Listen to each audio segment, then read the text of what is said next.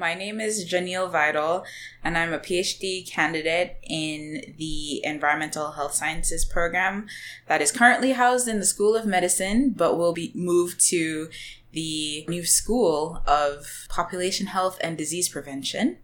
And my work deals with looking at Alzheimer's disease, but I look at an environmental copper exposure and look at how that might exacerbate the disease, but I also look at the gut microbiome as a part of that pathology. I hope that my work can elucidate the role of the microbiome in neurological diseases such as Alzheimer's disease and present a therapeutic target for this pathology.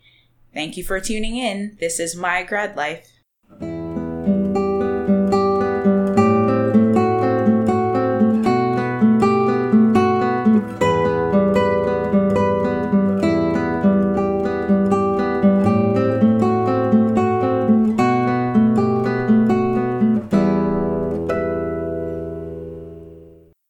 Howdy, folks. Welcome to the This Grad Life podcast. Here we chat with researchers about their work and the inner turmoil that often comes along with living life on the leading edge.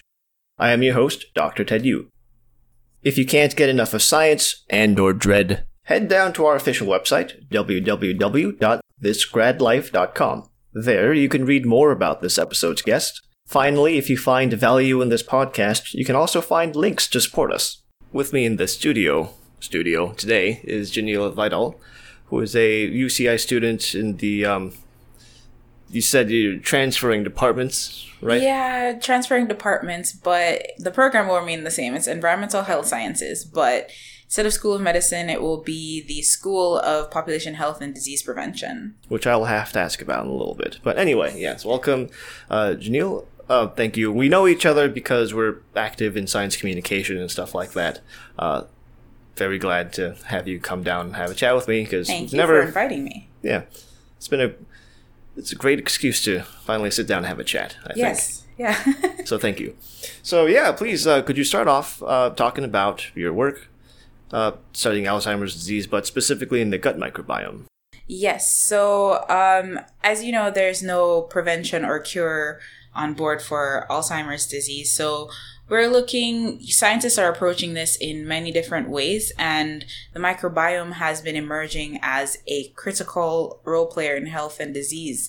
So naturally, we want to look at how this might play a role in Alzheimer's disease if we hope to treat it, because I think estimates say by 2050, if we don't have an intervention or a treatment, it will cost U.S. healthcare about $1 trillion.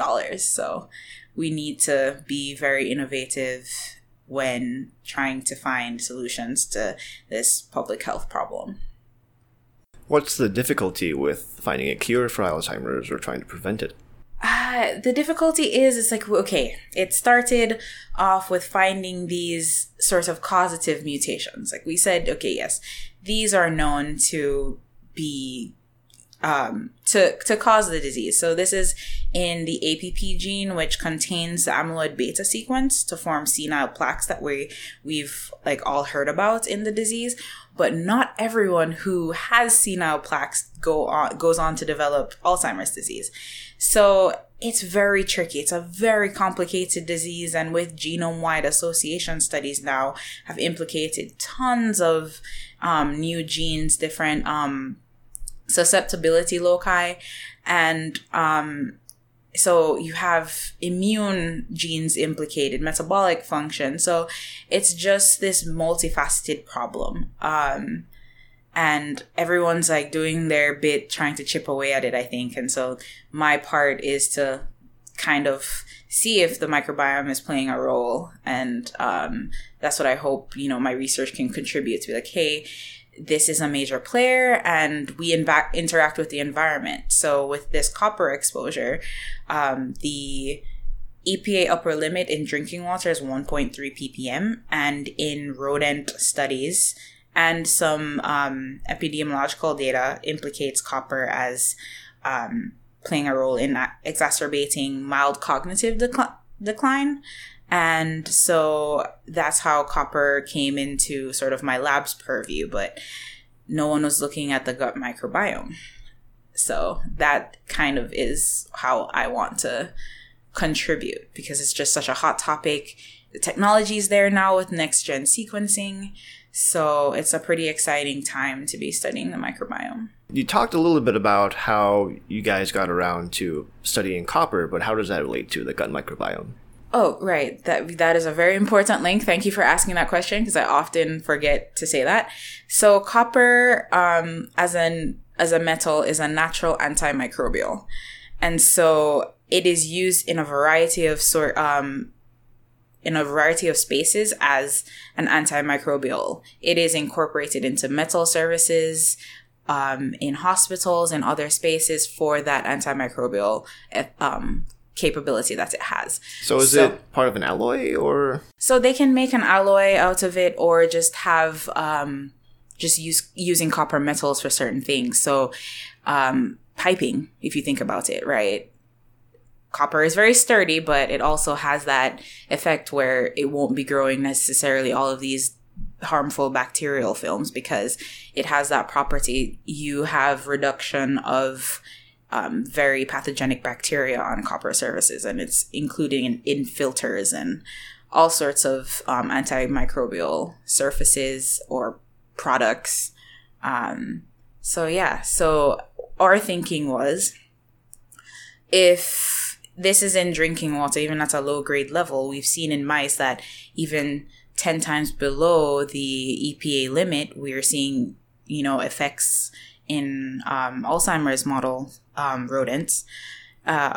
What could be happening to the gut microbiome? It's the first interface when we ingest something. Could that potentially be facilitating changes in the microbiome that play a role in disease? And so I've done a pilot study so far for my dissertation work. And so far what I've seen is, it was a 3-month study, very brief, but my Alzheimer's model disease mice, their microbiome is less resilient to the effects of copper. Like, their microbiome was altered significantly when compared to wild types that are of the same age. And so that is a very interesting finding. Although within my APP mice, that's the model that I'm using, APP knock-in to be more correct, I didn't see any changes in my Alzheimer's disease endpoints. But I do think with a longer exposure, similar to what humans might face, because, we drink water every day, and, a lot of people drink straight from the tap. And so it presents a paradigm, with the next study that I will be doing presents a paradigm that will more closely resemble what human exposure would be like. How much copper do people get in their day-to-day? Most of the copper, right, will come from your food. And I don't want people to think, okay, I'm going to avoid copper forever. No, copper is an essential metal. We actually need it for life. It is in a variety of essential enzymes, namely one that, is in the electron transport chain and provides our body with energy. It is incorporated into superoxide dismutase, which helps get rid of free radicals in our body. So super important metal, but the harm is taking copper in that free form. So when it's protein bound, that is essential for us. We get our copper intake to be incorporated into our enzymes, and we have sort of this natural copper homeostasis, if you will. But when we do take extra dietary copper, so like inorganic copper that might be in drinking water, and in a study that was out of Chicago, they found that the excess copper was coming from supplements, actually, that can be detrimental to health. And in that study, I want to say that it was copper in combination with a diet that was high in fat in humans. But even without the high fat, my lab and others have shown effects on the brain at this EPA level in an Alzheimer's disease model mouse. I will have to clarify that too. Before we move on, I think it's worth mentioning, for the benefit of the audience, that, there is a very big difference between getting copper in just its metal form, metallic form, versus the copper that we might intake. Right. As when it's built into the structure of a protein. Yes, in a protein-bound form, it is safe, and it's protected from doing any sort of redox chemistry. So, you know about copper, it is a transition metal. It has a lot of redox potential to do like Haber-Wise process and Fenton-like chemistry. Although Fenton reactions are mostly iron, but it can do Fenton-like reactions to generate oxidative stress, so creating free radicals that might go ahead and damage DNA or cause mutations or things like that. So in a protein-bound form, it's protected from that, and the body can regulate it. It's very tightly regulated in the body. And actually, I think the highest concentrations of copper are in our liver, which makes sense, packed with enzymes, and our brain. And our bone, but those, if we're thinking about sort of organs with like a lot of functions we really, really care about, it's the liver and your brain. And I do think, the copper story with Alzheimer's disease is quite complicated, because we found copper is, in humans at least, it's dysregulated in the AD brain, so the levels are lower than normal. I think in like the hippocampus, which is, the seat of learning and memory. AD being Alzheimer's. Yes, AD being Alzheimer's. Okay. And in the amygdala, I think the levels are lower than in non-Alzheimer's disease patients. So it's weird. It's like, we don't know what's going on really even there. So it's just more reason to study it and to see what is this copper really interacting with that is causing these disease pathologies. Possibly. I don't know. It's a complete hypothesis. I might come back and see, okay, after long-term exposure, the microbiome actually bounces back and this is not significant. But I think it's important to explore, because gut microbes, outnumber or host cells like 10 to 1. So we can't sit here and pretend it's doing nothing. It's possibly, I 100% believe it's doing a lot. So. Yeah, certainly there's some of the wilder theories out there is that people are not really people, we're just spaceships for microbes. Sort of. It's a great analogy, and I'm like, the data shows it. It's like we have so much bacteria, and each part of our bodies that we thought were sterile before, has a microbiome. Your lungs do, and for a long while, like a part of, for example, for female health, in maintaining like good vaginal pH, has always been microbiome centered. To like keep your microbes happy. After you take antibiotics, take yogurt to repopulate. And so like I feel alternative medicine, or even just some sort of like my mother said this works, handed down through generations, has always kind of acknowledged that there are these microbes here and we want to keep them happy. So it's good to see that the technology has come to a place now where we can really start sequencing these things, assigning taxonomies, and really seeing what exists, because before people were just depending on what can we culture, and 99% of it you can't, right? And so that's the power of this tool, next-gen sequencing, where we can just look at the structure of bacterial genes and say, okay, they have these different variable regions. We can have primers to attach to a certain conserved region, and then we can sequence like what is there. And so in my little pilot study, I'm able to detect over 1,000 different bacterial species. I mean, most of them don't have classification down to species level, but we still have a pretty good idea of who the major players are and like what might be changing. It's powerful. And, you know, a lot of these, this data now is a part of big data. So you're using Python and R to, you know, run all these statistical models, like design your own packages, even for those gifted people out there. I'm not one of them. I really just see what's out there and try to code. And that's another thing I had to do as a grad student, just pick this up. We're really good about that. And yeah, so it's been a journey. I'm really excited about where this research might be going, and I'm excited to see what my data tells me. So with these advanced sequencing techniques, it's basically just taking all these bacteria and you're extracting out all the genetic data that's inside. Okay, I can take you through the process a little bit. Please. So fun. You know, other people get to do, like, if they're doing human studies sometimes, and it's like skin microbiome. Like, I have a friend who did skin microbiome after you've been exposed to seawater, ocean water. And you get a lot of Vibrio species people.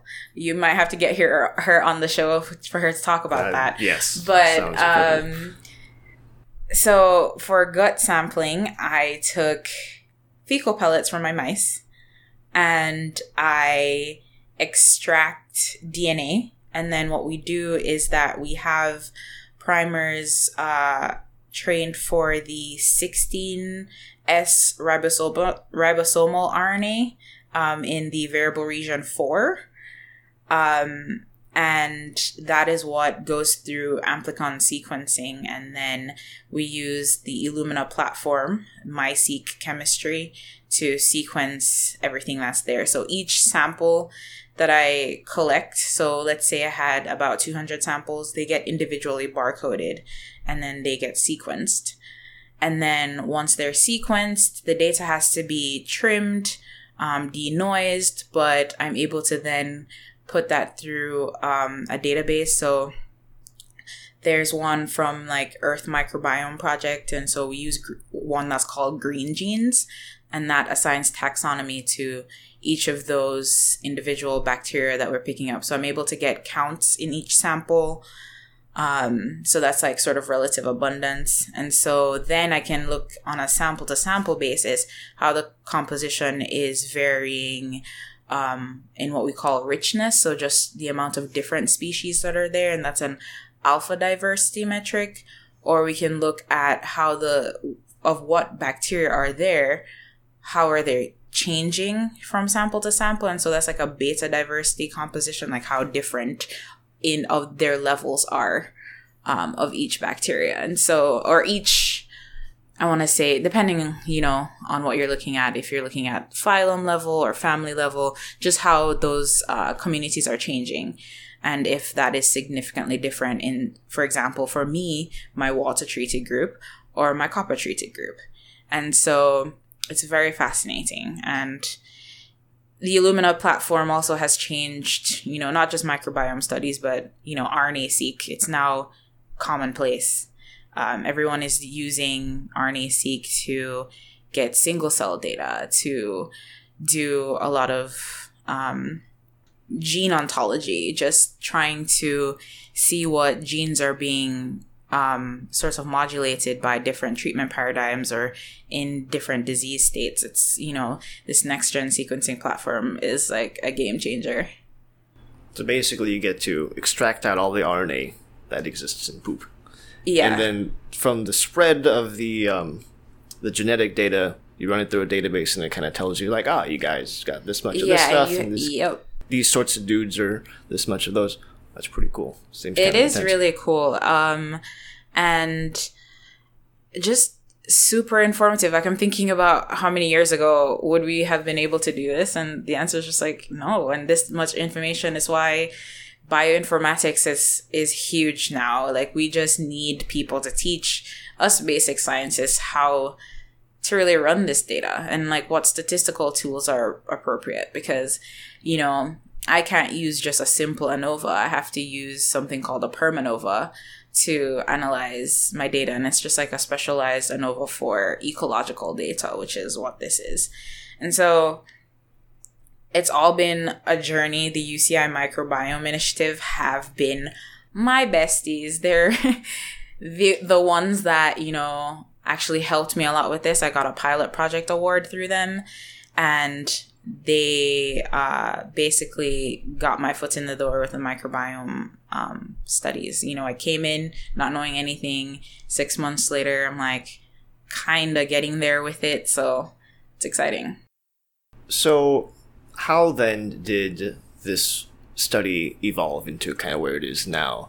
You guys had this initial hypothesis about copper will affect the microbiome.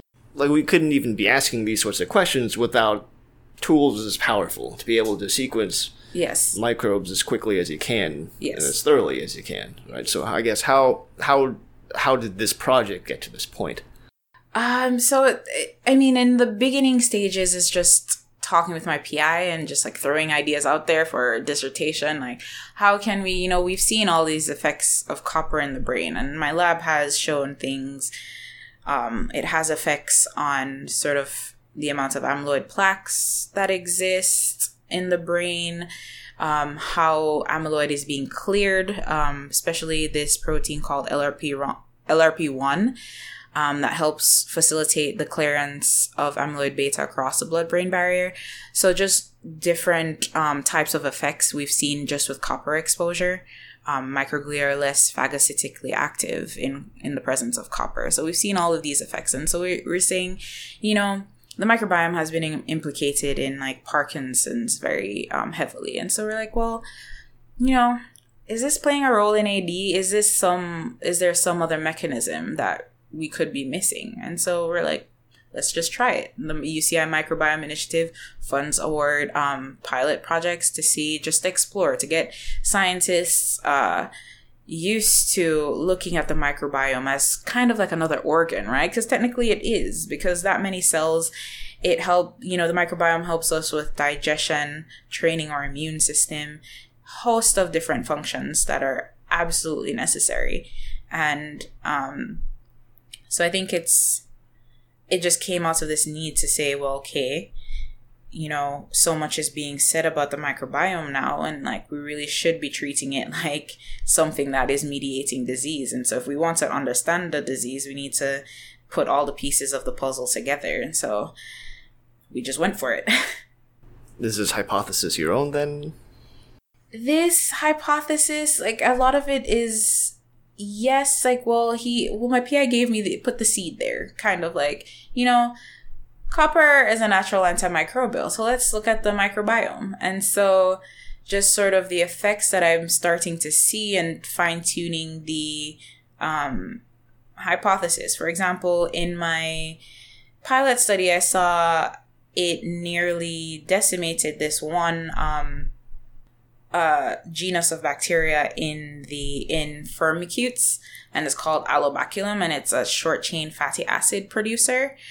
And I'm like, well, man, okay, so all across the board, this one genus was down. And I'm like, wait, actually, if I zoom out and look at the phylum level, it's just that phylum is being reduced in the AD model. And then when I look at human studies of the microbiome in AD, that holds true too.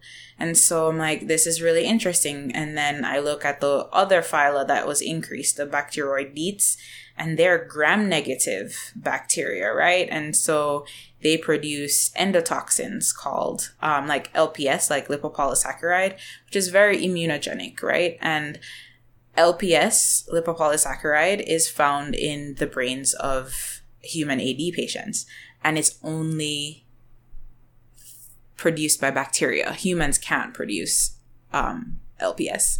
And so I'm like, well, we've been, noticing this the whole time, and we're like, it has to be coming from your gut, but how is it getting to your brain? And so it's like, should we check plasma levels?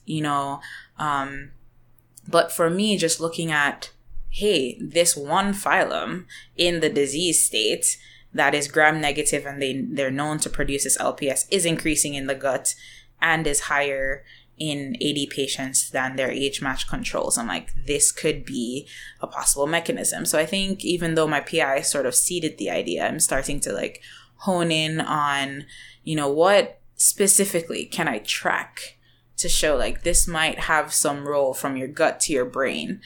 And so I'm like exploring all the possible avenues. Another thing too, with when you have a gut that is perturbed, so it's not healthy, you get a breakdown of your gut lumen, and that can cause bacterial infiltration. So now I'm looking at the integrity of the gut. So half the time, people are saying, oh, well, are you looking at brain effects? I'm looking at the gut. I've taken, the ileum and the colon of mice to section them for tight junction markers to see if the integrity is being disrupted. So it's like I start with the microbiome, but I'm trying to track it to put together a whole story of systemically this leads to this state, this disease state. And so I think, and that wasn't in the original thing we talked about with my PI. It's just me reading papers and like trying to, you always hear to get something funded, get your research funded, you need a mechanism. You can't, gone are the days where we're just observing what changes are happening. We need to start making a story, tying things together. And I think that's important too, to just, if you're trying to make, chip away at like what might be happening with the disease, it really needs to be mechanism focused. And so that's all I'm trying to do. Like he seeded the idea definitely, but I think I'm the one like trying to make all the things together, because he's always said, man, this is so high risk for a grad student, so new, and he can't really help me with it because he doesn't know anything about the microbiome. So I'm just on the fly, just doing it. And so I think, I'm trying to tie the pieces together. When I tell people this story too, they're like, man, I don't know, are you going to publish? And I'm like, I hope I will. I mean, I already started seeing changes. I might not make a major paper this time, but I don't think that's necessarily like my focus to publish, want that publication. I'm just trying to tie the story together because I think there's one there. So you mentioned that there are so many things at play. There isn't like one thing that causes Alzheimer's. Yes. Because it's always very different in a lot of people, it seems. Mm-hmm. Different mutations, other factors play a role, sort of like diet and exercise, education level. This has been studied epidemiologically, like, what are the major factors? And so there's so many different genes that are associated with the disease and like how much risk it confers. And like, so it's the interaction of like your genetics with the environment. And so very complicated story. Yeah. So then, pulling on one of those threads is just one PhD. Yes. Right? And there's so many to be pulled on. Yes, so many to be pulled on. So, several questions about that. So, number one, for you personally, knowing that it was kind of high risk, knowing that your advisor couldn't really help you that much, but you had this idea and you wanted to run with it. How did you, were there any thoughts about, I need to publish stuff, I need to graduate and things like that? Were there any fears like that behind making that decision, just be like, hey, I want to study this?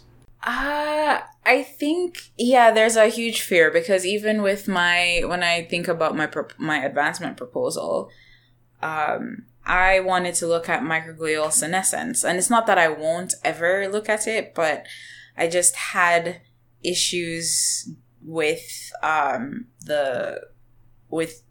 actually getting any senescent data. Well, what is senescence?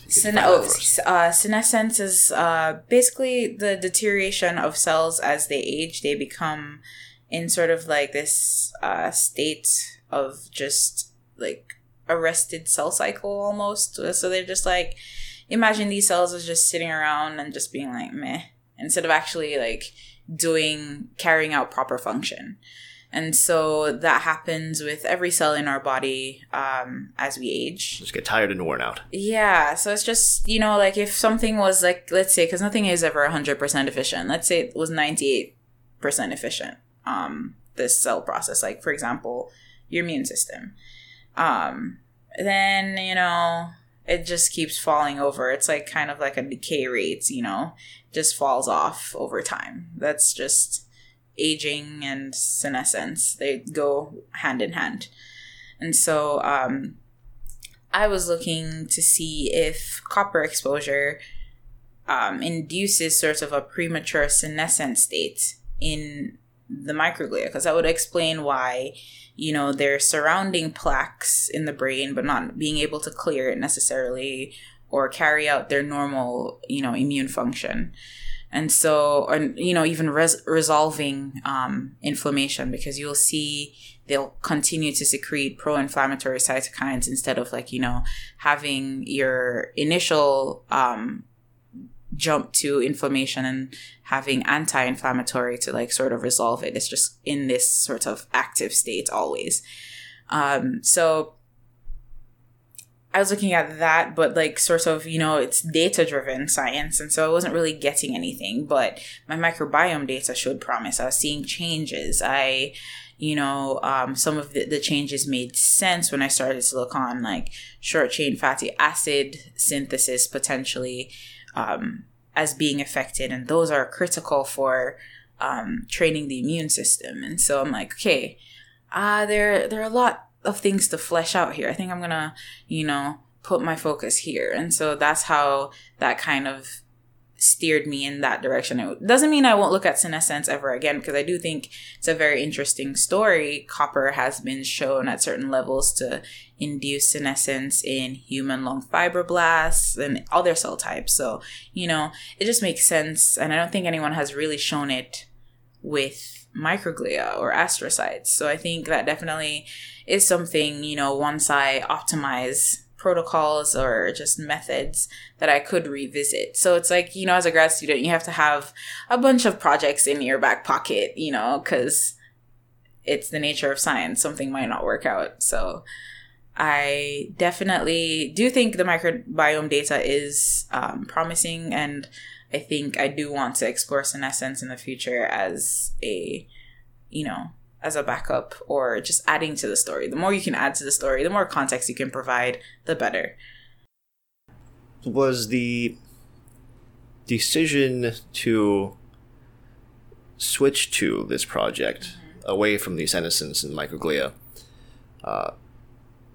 was that in part due to sort of, I guess, the pressure to, we needed to tell a story here, or else, there is definitely, there's a definite pressure in grad school and just science in general, because if you don't have any data to show for something, you don't have preliminary data to support that grant, that's money you're missing out on. And so you have to sort of switch focus. You have to find it's not that you don't have that idea or that idea goes away forever, but it's just right now that's not working out. So you need to find something that's working. And especially in a PhD, when you're okay, you got X amount of years, you got to do this. And sometimes people read Nature papers and they're oh my God, this is so beautiful.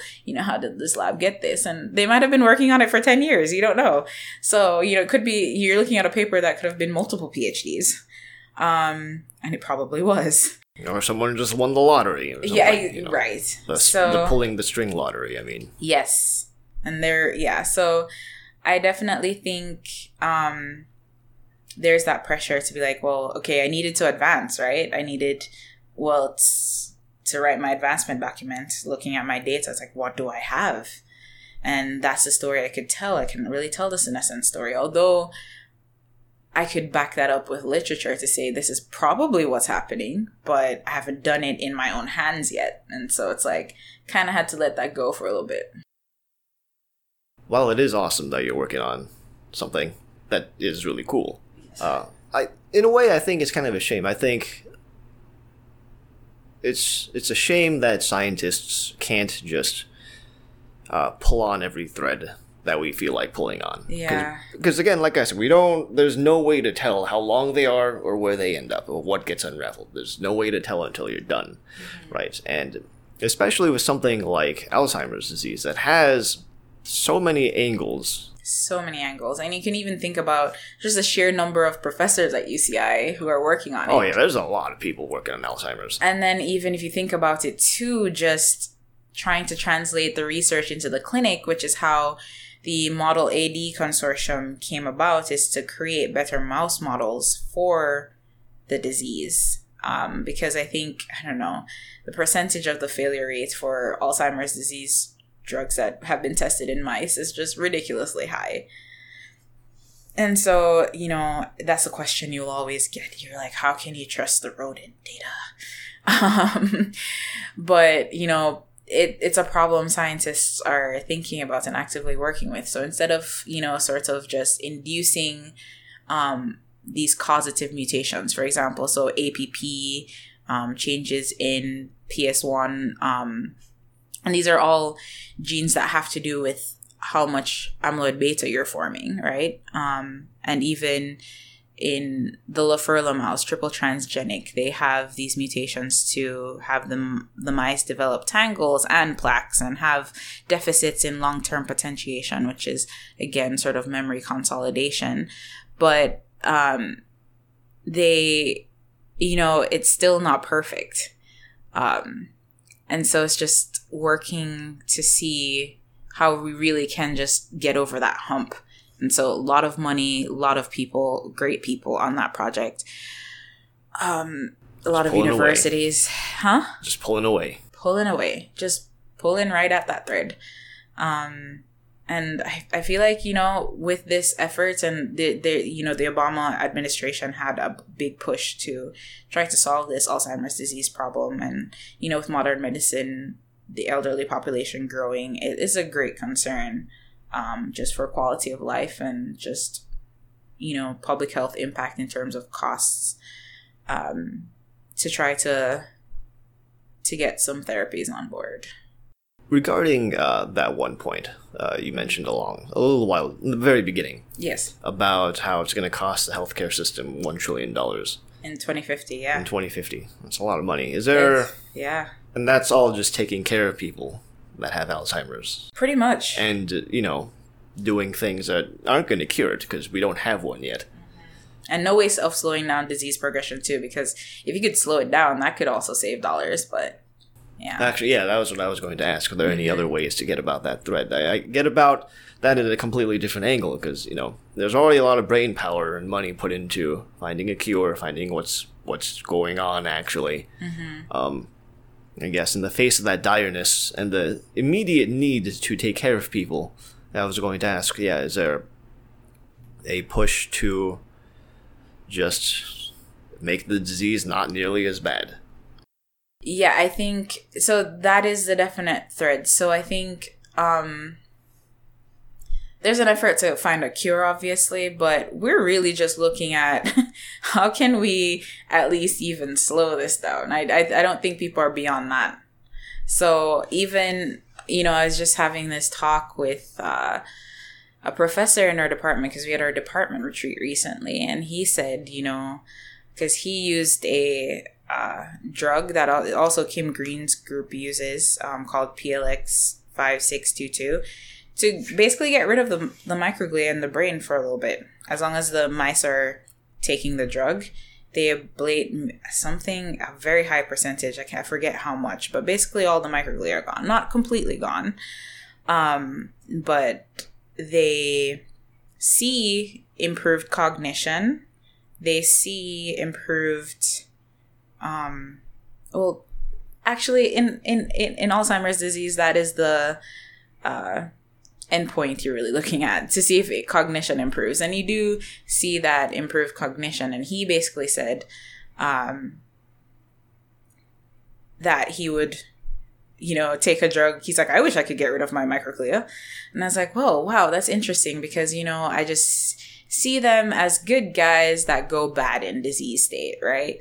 But he said, you know, I said, well, microglia are important for the developing brain. And he's like, well, you know, a lot of things we need when we're young, we don't need when we're old. So if I could just take a pill periodically to just get rid of my microglia, repopulate them, get rid of them again, repopulate them so that they never get to that state where they're causing harm, it could be actually neuroprotective. And I think that is something that people are going to explore more based on his data, which looks at sort of irradiation effects on the brain. He sees a lot of neuroinflammation too. That's kind of underlining many neurological diseases. And he sees that if you get rid of microglia and let them come back, it's not nearly as harmful as just having the mice be irradiated with their regular microglial population. And so I think there's going to be a lot of focus there. There's something about that screams to me peak Anthropocene. Because, like, so the degree of control that we're talking about over our own selves to, in a way, protect us from our own selves. something I know, it's about like, when you think about it philosophically, like, yeah. But, you know, sometimes you do need to. Like, sometimes, you know, it's like, I don't know, maybe it's like getting an oil change, you know? If you view it like that, like, you know, these systems are running perfectly fine, but sometimes you need to just replenish. And I think that's the approach he's taking with that. Because we, you know, in the beginning, microglia are good for synaptic pruning. So you making sure all of your synapses are working well and like training your brain and forming those connections. It helps facilitate that. But he might be right. I don't know. But then, you know, it might come out too that we think this is a miracle and then there's some side effects we're not observing it, you know.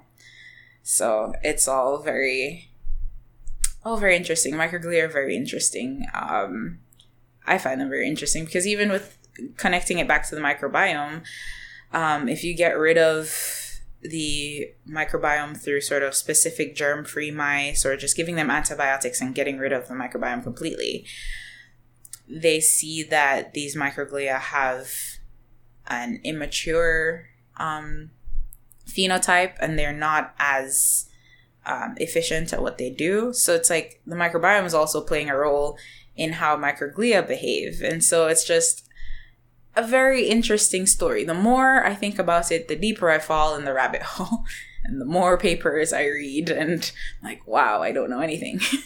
Yeah, rabbit holes are fun. Yeah, aren't they? It's half the business of science, I think. Yes, it is. It's like find yourself a rabbit hole and try to climb out of it and you get a bunch of papers out of it.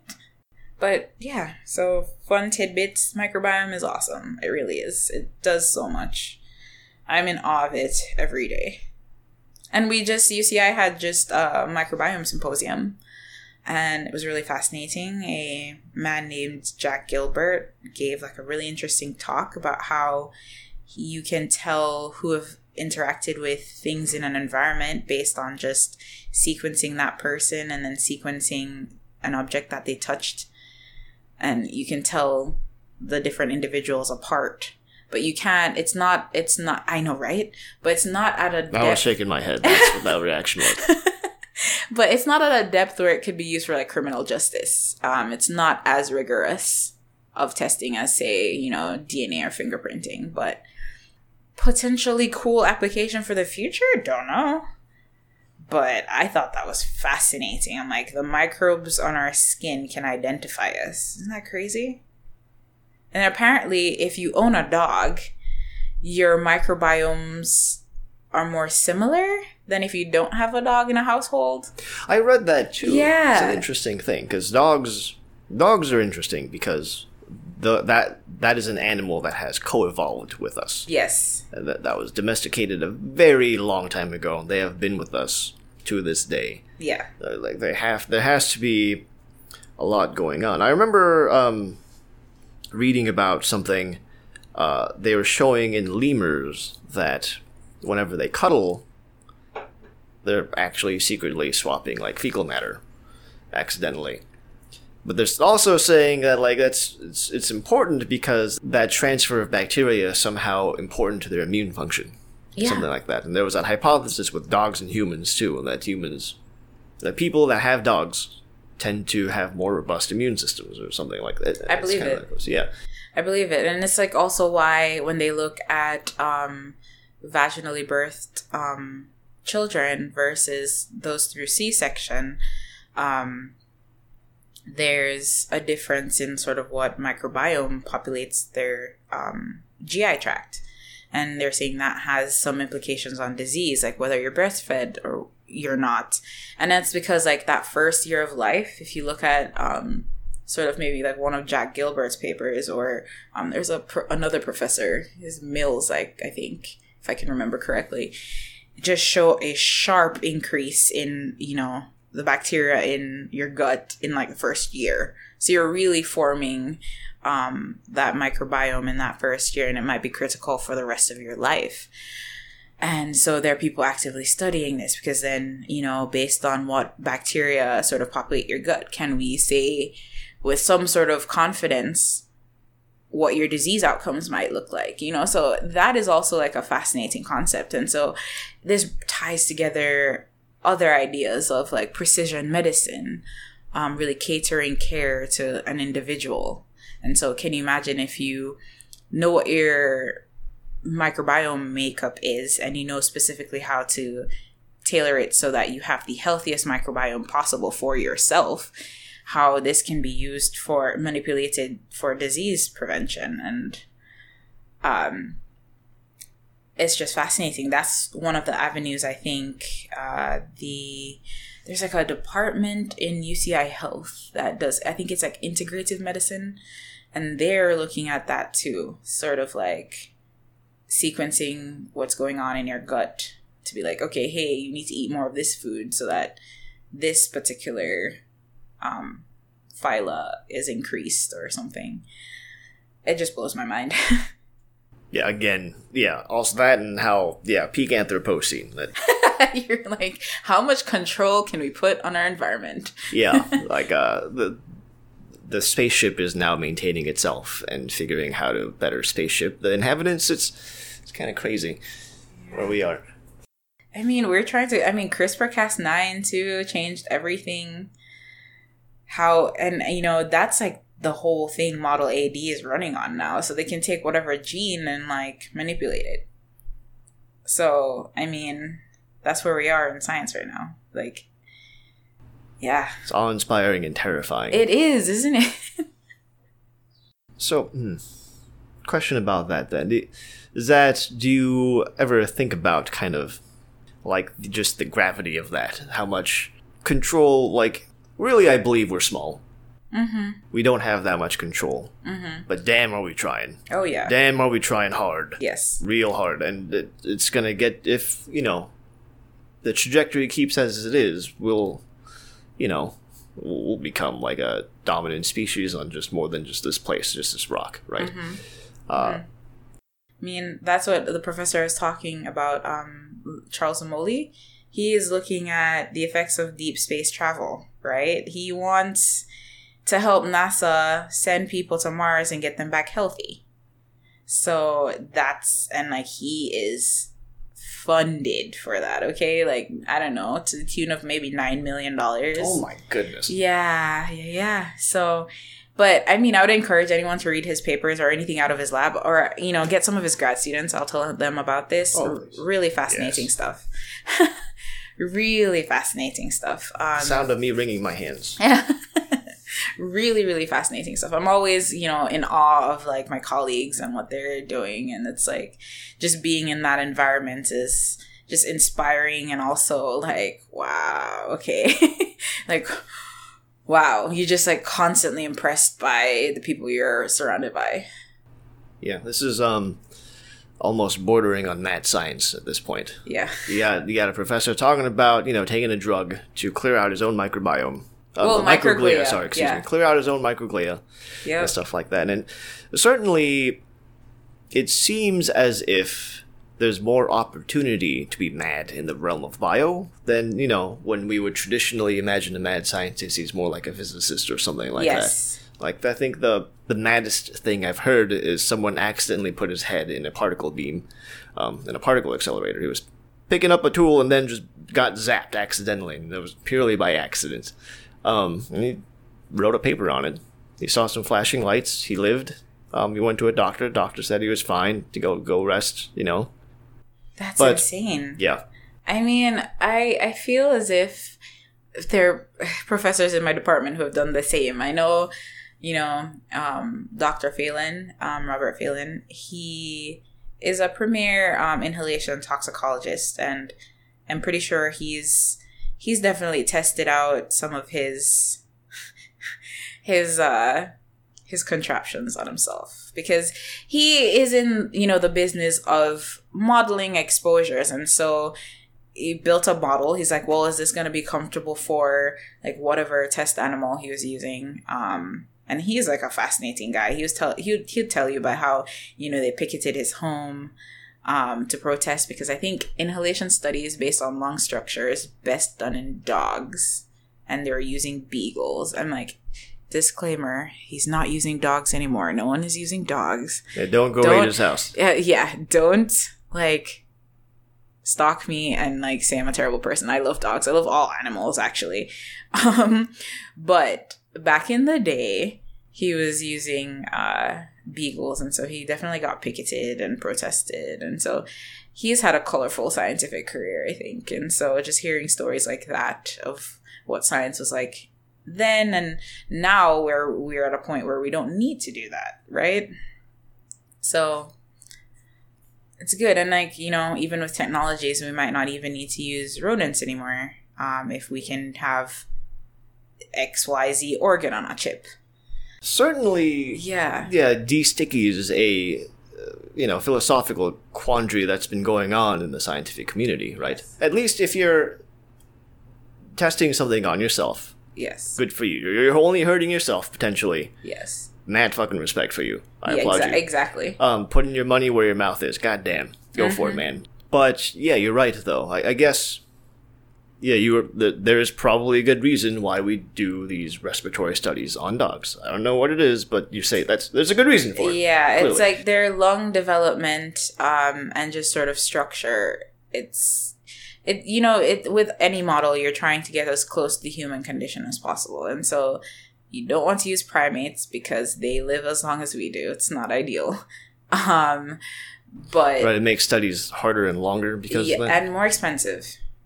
And I don't know, it's just it'd make it weirder because they're similar, so it's just they're not that all animals aren't emotional in some aspect, but I think it just adds to the oh my gosh, what am I doing sort of situation, and just turnover rate. Because for example, if I wanted to study the microbiome in primates and study Alzheimer's disease, I would be 60 before I wrote that paper, right? So it's just not feasible. And so that's a lot of things. That's how I try to explain what I do when I'm like, yeah, I do animal research, but this is why. And I treat those animals really well. If something happens to their cage, I feel terrible, actually. And it's a point of trying to explain to people that this is very well regulated. There's an entire system for animal care at every university that conducts these studies. We have to write protocols. We have to follow them. We're policed to make sure that policed is the wrong word, but we're monitored to ensure that we're following the rules. And so I don't want people to think scientists are out here mad and just being we don't care about these animals. I know people who name their animals and thank them in their dissertation, so we're not all heartless people. We actually do care about the animals that are in our charge. Yeah, man, I was more saying about the guy who... No, I know, but I'm just saying, it's just I've heard people oh my God, my best friend, she's oh my God, I can't believe you do that, And so it's just explaining to people what's going on so that they have a better sense. So when I tell people, they don't feel it at all, they get euthanized, it's falling asleep, they don't feel anything. And I do feel some sense of gratitude when my understanding is deepened because of something I've seen in my animal study. So just give that side of it, because I know there's a lot of things these people are doing this much to these animals. They're and so. That's kind of, it is quite the quandary, right? On the one hand, we are running these tests on animals. We can't run these tests on ourselves all the time because we might, because someone's got to run these tests. But at the same time, like how much has come out of that? How much of our lives today that we enjoy, the relatively low risk that we won't get certain diseases because we've studied the heck out of them in animals. Yes. I guess the question comes down to like, hey, is the animal suffering worth more than the potential net sum of human suffering that could be saved by getting rid of a disease or something like that? Yeah. But that too is also kind of like a weird peak Anthropocene thing, right? Yes. That we're going to because these studies can also benefit the animals as well, right? The more we have to take care of these animals, the more we learn about them at the end of the day. Yeah. So yeah, I definitely think it was a hard part of it too, because coming out of undergrad, I did chemistry, and coming here, I'm now working with animals. And so that was a learning curve a little bit to be, to see that, okay, sometimes these animals, you're not going to have them forever, kind of thing. And, you have to come to terms with what you're doing. Kind of like, it's like a bad analogy. I'm going to preface this, but if you think about how, doctors, right, they might be terrified about what happens to like one patient, and they're, it has like a huge emotional impact, but after they've been in the field for years, it just becomes something I don't like that they're desensitized to, or they depersonalize it almost. Not that this is necessarily a good thing, but it's just how they have to function within the job. That's kind of what happens, at least in my case, what happened with me in animal research. It was one of the things in my grad school journey I had to come to grips with. Is like, yeah, I do animal research. Yeah. Yeah, certainly. That comes a time where it just becomes a job that we do, right? And everyone's got to have one of those. I guess, could you go a little deeper about how that has evolved throughout your journey in grad school? Oh, you mean with working with animals? Yeah. So at first, I had to learn how to do gavages, which is I deliver a drug to the animal's esophagus. So it's sticking a tube. It's slightly unpleasant. It's not slightly unpleasant. It's highly unpleasant for the mouse. And so the more efficient you are at it, the better, it's over before they really realize. And so that's the point you want to be. But you never start out that way. I am at that point now, but you never start out that way. And so it was very unpleasant. And sometimes messing up means that animal died. So it's coming to grips with like, oh my God, I did that. I'm so terrible a person. And like, oh my gosh, I hate this. I don't want ever to do this ever again. Right. But then just having like anything in grad school, the perseverance, like see it through and get better. And for me, it's to ensure when I was doing that, the whole time I was doing it, I gavaged animals for like 9 months. My primary point at that point was to make sure the animal was comfortable.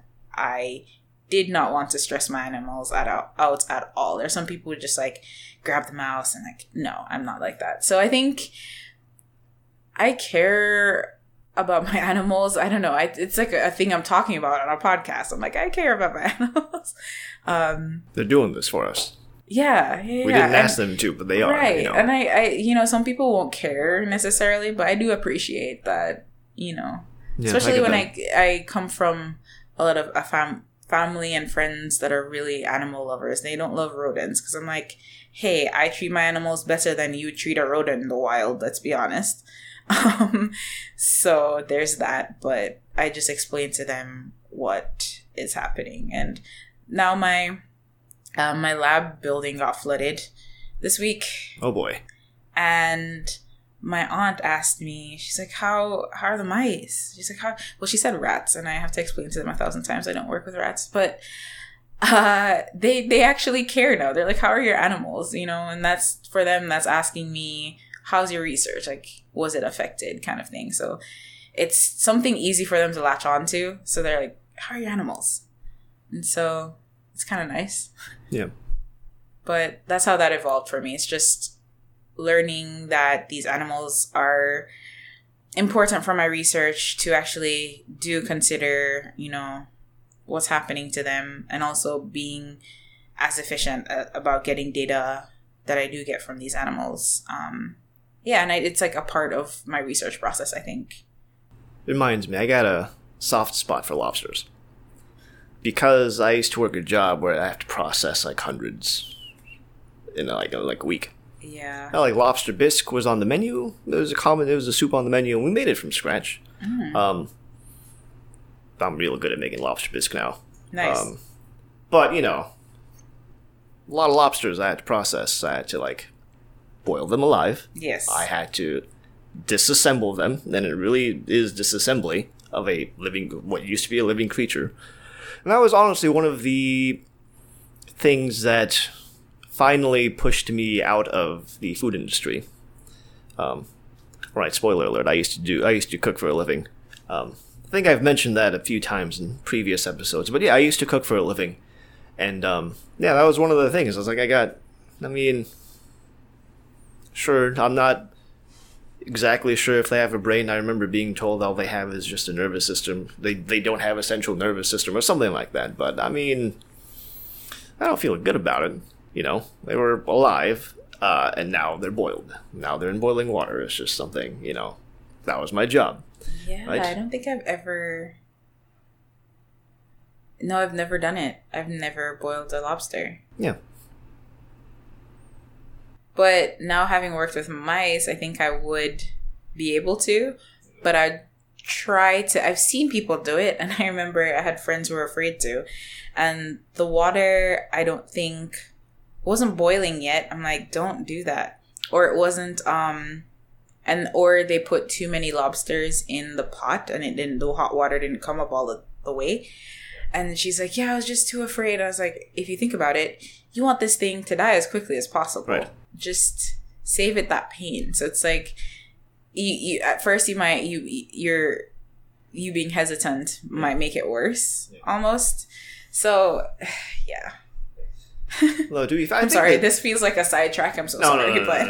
No. We're talking about lobsters now. This is total sidetrack. I acknowledge that. I think the putting them in hot water was the least hardest part, because you put them in water and then you gotta go do something else. It's a kitchen. You're always busy. Yes. Right? But when you get to disassembly, then you're like, okay, now I have to reckon with the fact that I just dumped 2 crates of lobsters in a pot of boiling water. That happens too with, especially, I would call it kind of like the dark side of research, especially if you're breeding mice for a certain genotype. A lot of them end up not being the correct genotype, and housing costs and all of that means you gotta euthanize them.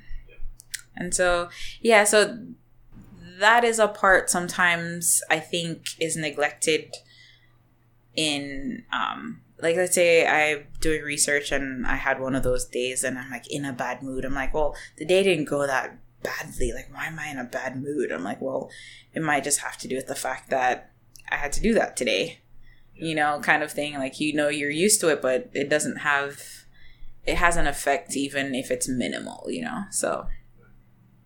So, I'm very glad a lot of these technologies are coming out where, potentially we won't have to do that anymore.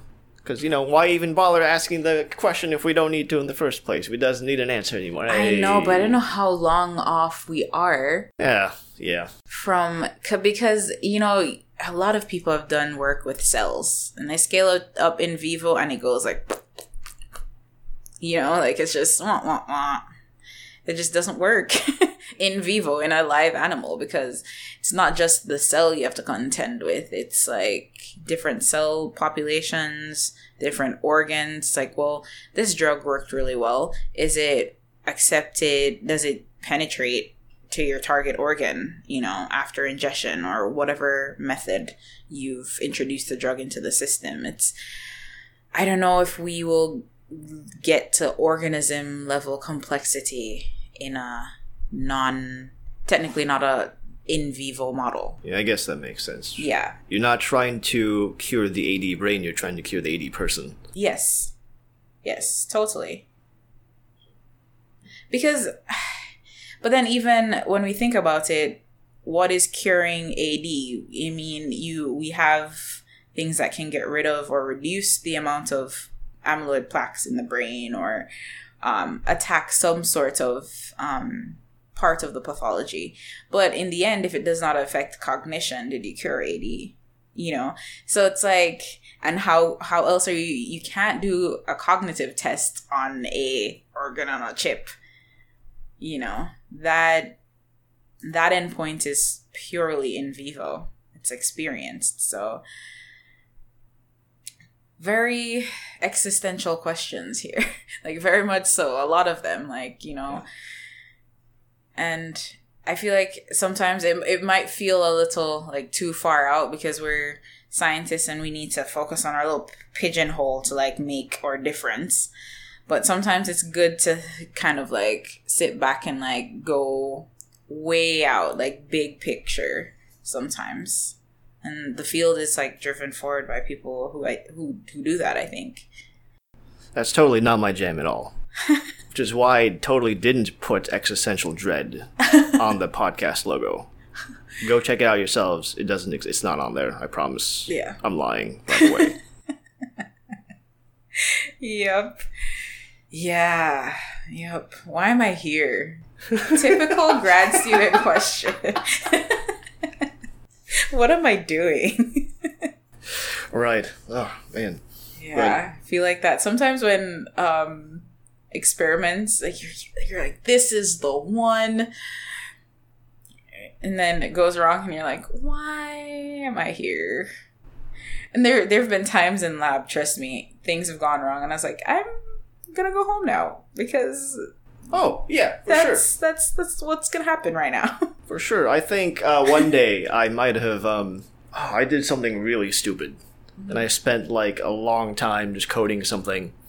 And then after like 4 hours, I just realized I missed like a semicolon or something like that. And I was like, all right, I'm not going to even... I'm just done. Going home. Day's not over yet, but I'm done. I am done. Yeah. Yeah. That's Those the days grad exist. life. Yeah. Roll credits. Yeah. Yeah. Anyone who has questions about what it is to be a grad student can come and ask me. Yes. Or anyone on this podcast, I suppose. But yeah, it's just research and juggling everything. Thank you for joining me, Janelle. Sure. Of course. It's been wonderful speaking to you. Good talking to you too.